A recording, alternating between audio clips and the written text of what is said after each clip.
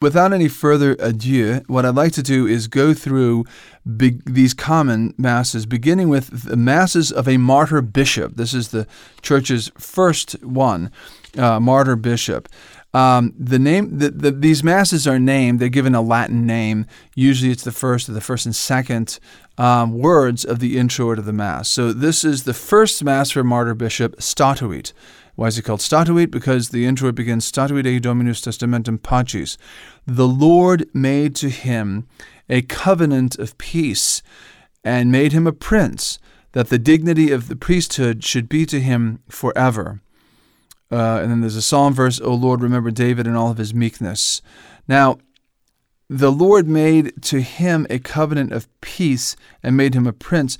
This verse comes from Ecclesiasticus, or Sirach, as it's called in the Protestant Bibles. Sirach, chapter 45, verse 30. And this is one of the Deuterocanonical books, by the way. But it's talking about Phinehas. Phinehas, the grandson of Aaron, who killed a fornicating couple, sort of shish kebab style, in flagrante delictio, as they say, and he took a sword or spear, I think, and he speared them together, because this particular act of fornication was, God was punishing the Israelites for it at that moment, and he knew about it because he had told them not to have anything to do with these pagan nations, and there was a Jew who was having illicit relations with a pagan woman, and Phinehas put an end to that. So God made with him a covenant of peace. Well, the church takes this verse and applies it to bishops, to martyr bishops, and it's kind of interesting because Phinehas was a priest. He was a priest. He was the grandson of Aaron, and he was in that Aaronic line of priests. Yet Phinehas shed somebody else's blood as part of his fidelity to priesthood.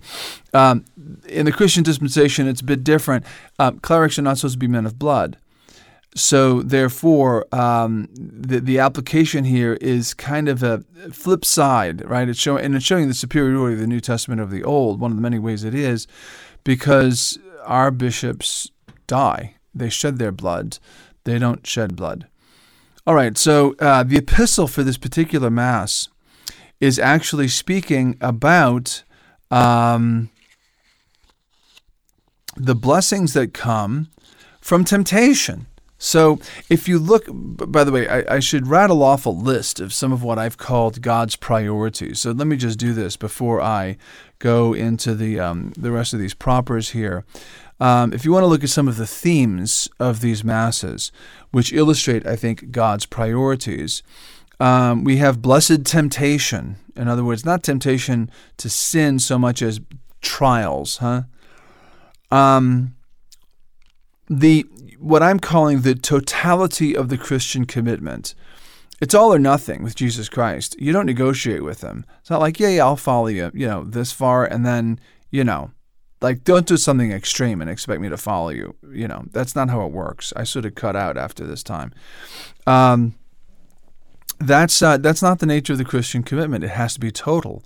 And I'm not saying everyone has to follow the life of the councils, and be monks or nuns or something. I mean, it's got to be total in the sense of it does not admit of any infidelity to Jesus Christ. The value of the councils is that it removes the obstacles to following Christ. In fact, St. Thomas says that the essence of religious life is the sequela Christi, the following of Christ. Poverty, and he's talking about this in context of poverty is simply a means to this, so that we can follow Christ. But it's true of all of the other counsels. Pardon me. Let me get a sip of water so I don't keep tripping over myself. Okay, thank you. So, the totality of the Christian commitment. I will point that out when I come to a gospel that illustrates that from these Masses. The fruitfulness of things that we don't seem to think are fruitful. Of course, there's a fruitfulness of virginity in the consecrated life, and there's a fruitfulness of bishops who are never allowed to have offspring. Bishops, I don't care what anybody tells you, from day one in the Christian dispensation, bishops didn't have children. Married men who had children became bishops, but they no longer lived more uxoria with their wives. And this is carefully documented in the history of the church. People who say this didn't happen until it happened in the West in one of the Lateran councils in the 1000s, they're smoking dope. They don't know the history of it. I can explain exactly what the point was that was made at that Lateran council, but I don't want to go on a tangent now. Anybody got a question about that? Shoot me one of those short emails I talk about at the beginning of every show. I can send you some things that I've written based upon some excellent scholarly books that I've read. All right. The true crowning with glory and honor, bearing one's cross. Obviously, you would expect that. That's probably the first thing you'd expect in a mass of a martyr. Of course, the necessity of grace, what true virtue is, God's fidelity to his own promises. In other words, we're faithful to him. He's faithful to us. There's a divine reciprocity on God's part to his martyrs, to his faithful ones. Deliverance, the true notion of Christian deliverance or liberation. Some of these masses very beautifully talk about martyrdom as being the sparrow that's let out of the snare. He's been trapped and then he's let out of the trap. The fear of God and the necessity of good works. So this is just a small laundry list of God's priorities that are illustrated in these masses of martyrs. So the epistle from James 1:12-18, from this first Mass for a martyr bishop, Statuit, goes like this. Dearly beloved, blessed is the man that endureth temptation, for when he hath been proved, he shall receive the crown of life, which God hath promised to them that love him. Let no man, when he is tempted, say that he is tempted by God, for God is not a tempter of evils. And he tempteth no man, but every man is tempted by his own concupiscence, being drawn away and allured. Then when concupiscence hath conceived, it bringeth forth sin. But sin, when it is completed, begetteth death. Do not err, therefore, my dearest brethren. Every best gift and every perfect gift is from above, coming down from the Father of lights, with whom there is no change, nor shadow of alteration. For of his own will he hath begotten us by the word of truth, that we might be some beginning of his creature. So all these best gifts and perfect gifts come down from the Father of lights to us, and it's that will allow us to endure these temptations. I think that's the point that St. James is making here. And we're blessed if we endure those temptations. But of course, we have to cooperate with those best gifts and perfect gifts of grace that come to us from the Father.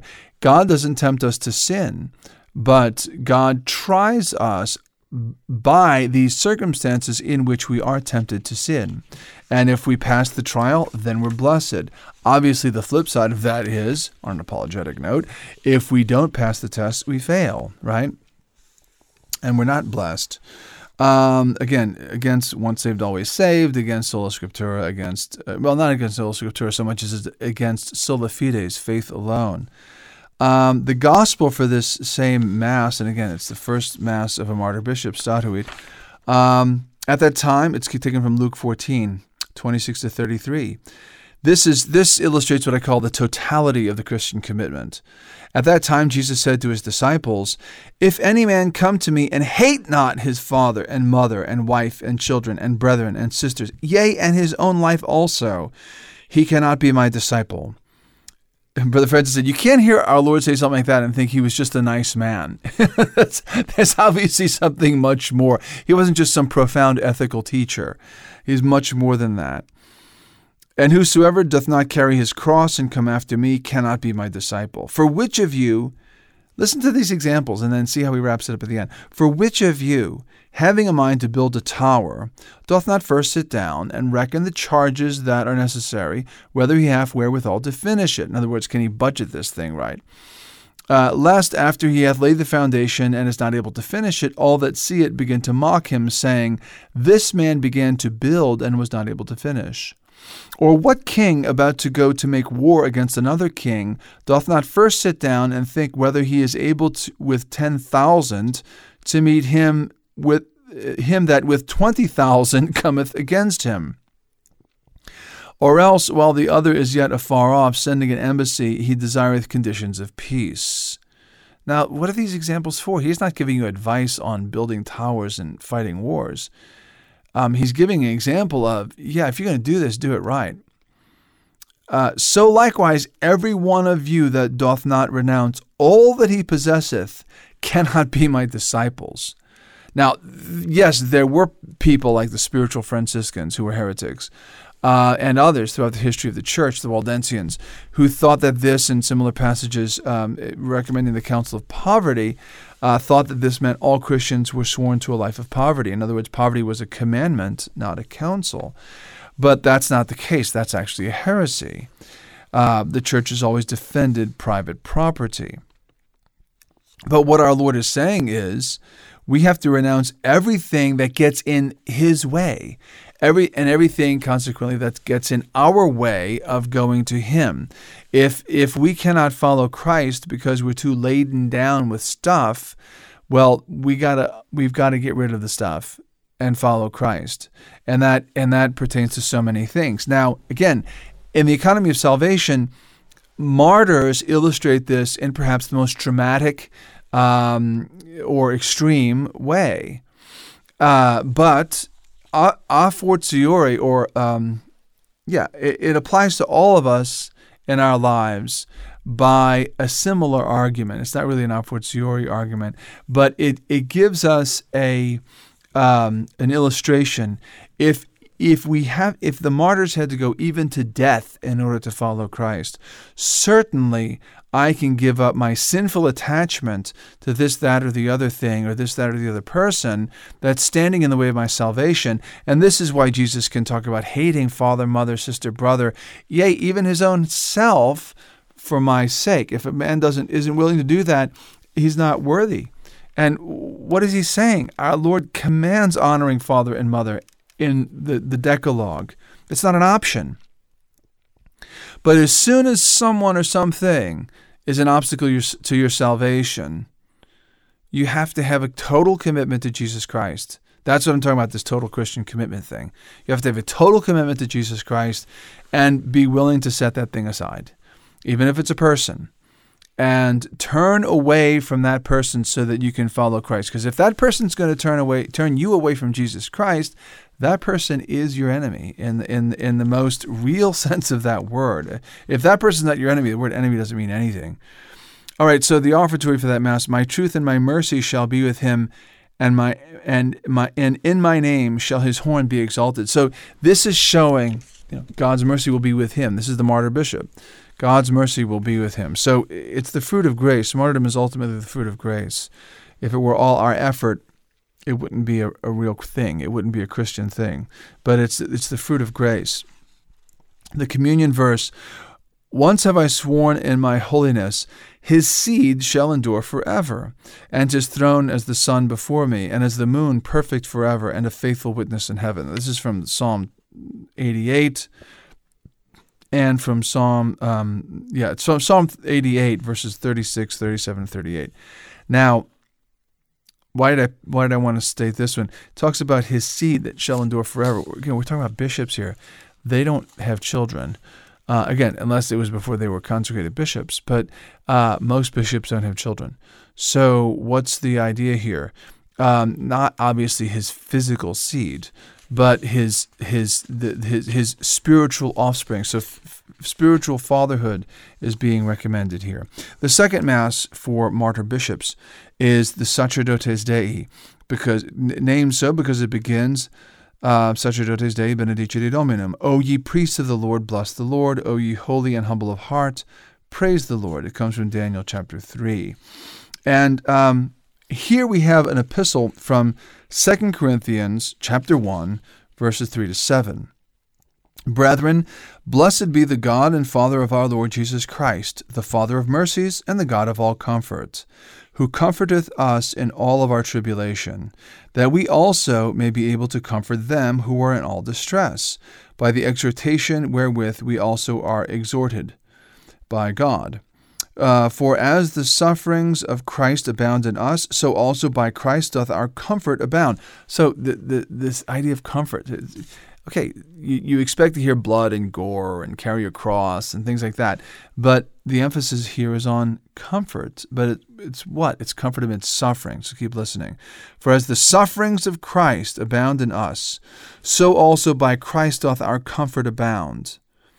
Now, whether we be in tribulation, it is for your exhortation and salvation, or whether we be comforted, it is for your consolation, or whether we be exhorted, it is for your exhortation and salvation, which worketh the enduring of the same sufferings which we also suffer. So notice he's talking about his own sufferings being something that will help to save the Corinthians. That our hope for you may be steadfast, knowing that as you are partakers of the sufferings, so shall you also be of the consolation in Christ Jesus our Lord. So, consolation in Christ resulting from suffering in Christ. So, this is something that St. Paul is applying to himself, and he's as he said elsewhere, be imitators of me as I also am of Christ. St. Paul actually holds himself up as an example. The gradual from that Mass is from Psalm 8, verses 6 to 7. Thou hast crowned him with glory and honor. Thou hast set him over the works of thy hands, O Lord. So this is showing not only the comfort that the martyrs have, but also the crown, the honor, the glory that they get. And from the earliest days of Christianity, of the Catholic Church, that is, we referred to martyrs as being crowned with martyrdom. He was crowned with martyrdom and thus in such a way. And it's based upon this scriptural usage here, God honoring them by crowning them. So the tract, if that Mass is a tract, because if it's said during Septuagesima or Lent, blessed is the man that feareth the Lord. He delighteth exceedingly in his commandments. His seed shall be mighty upon earth. The generation of the righteous shall be blessed. Glory and wealth shall be in his house, and his justice remaineth forever and ever. So again, this idea of fruitfulness, of fecundity in a celibate. Obviously, it's something of a spiritual nature. And also the prosperity, the wealth that's spoken of here. It's obviously a spiritual sort of prosperity that will continue as a result of the fruit of this man's martyrdom. The gospel comes from Matthew 16. At that time, Jesus said to his disciples, if any man will come after me, let him deny himself and take up his cross and follow me. For he that will save his life shall lose it, and he that shall lose his life for my sake shall find it. For what doth it profit a man if he gain the whole world and suffer the loss of his own soul? Or what exchange shall a man give for his own soul? For the Son of Man shall come in the glory of his Father with his angels, and then will he render to every man according to his faith? No, actually, according to his works is what it says here. Maybe it's different in the Protestant Bible. But, that was a joke. In the Protestant Bible, it's works too. They just don't read that part. So every man is going to be judged according to his own works. So there is the gospel for that Mass. Again, the communion verse talks about God sitting a crown upon his head. Now, and it's from Psalm 20. Let's go to the next Mass. This is a martyr, not a bishop. It's the first Mass of such a martyr. It's In Virtute, which, because it begins, In Virtute tua Domine letabitur justus. In thy strength, O Lord, the just man shall joy, or shall rejoice. And in thy salvation he shall rejoice exceedingly. Thou hast given him his heart's desire, etc. So we have here somebody, again, and there's this notion of crowning again at the end of this introit, crowning his head with a crown of precious stones.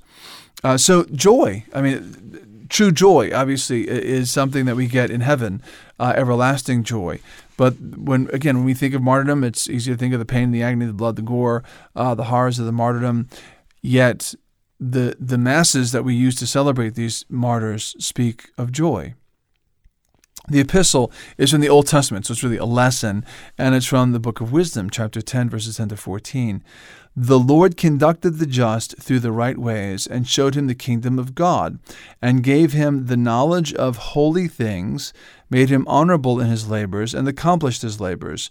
In the deceit of them that overreached him, he stood by him. He, meaning God, stood by him. So this is God's fidelity to his martyrs, and made him honorable. He kept him safe from his enemies, and he defended him from seducers, and gave him a strong conflict, that he might overcome and know that wisdom is mightier than all. By the way, in the context, this passage from Wisdom is talking about Jacob of the Old Testament. The next is talking about Joseph of the Old Testament. The next verse, he forsook not the just when he was sold, but delivered him from sinners. He went down with him into the pit, and in bands he left him not, until he brought him to the scepter of his kingdom, and power against those that oppressed him, and showed them to be liars that had accused him, and the Lord our God gave him everlasting glory. So this concept of deliverance and God's fidelity, God delivers, he liberates. Now, in the Old Testament, in the story of Joseph, one of the most favorite stories that people often have in the Old Testament is the story of Joseph. And, sold into Egyptian slavery and so forth, and he ends up very providentially being the salvation of Israel. And he's clearly a type of Christ there. He's clearly also a type of Saint Joseph, who's named after him. But we see an idea of deliverance. Now, in the Old Testament, the deliverance was made in this life. It was shown, he was in prison. He was thrown in a pit. He was going to be killed. Then his dad thinks he's dead. Then he goes to Egypt, and then he gets thrown into prison. All kinds of bad things happen to him. He's a slave, but then he rises up to be the number 2 man in the kingdom of Egypt. And he gets delivered, and he becomes a deliverer himself. So in the Old Testament, you frequently see the rewards in this life. In the New Testament, not so much so. So that we understand we have this concept of delayed gratification. And we look at somebody suffering, somebody like St. Josephat, or take a really gory example, St. Andrew Babola, who was literally taken into a butcher shop and slowly killed by some really, really deranged, I think they were Tartars, who were working in the service of the schismatic Tsar of Russia. And this Jesuit was slowly chopped to bits by these freaks. He had wedges crammed up between his fingernails. All of his fingernails were violently ripped off. It was really, the Congregation of Rites said that this is the most gory martyrdom that the Congregation of Rites had ever formally investigated.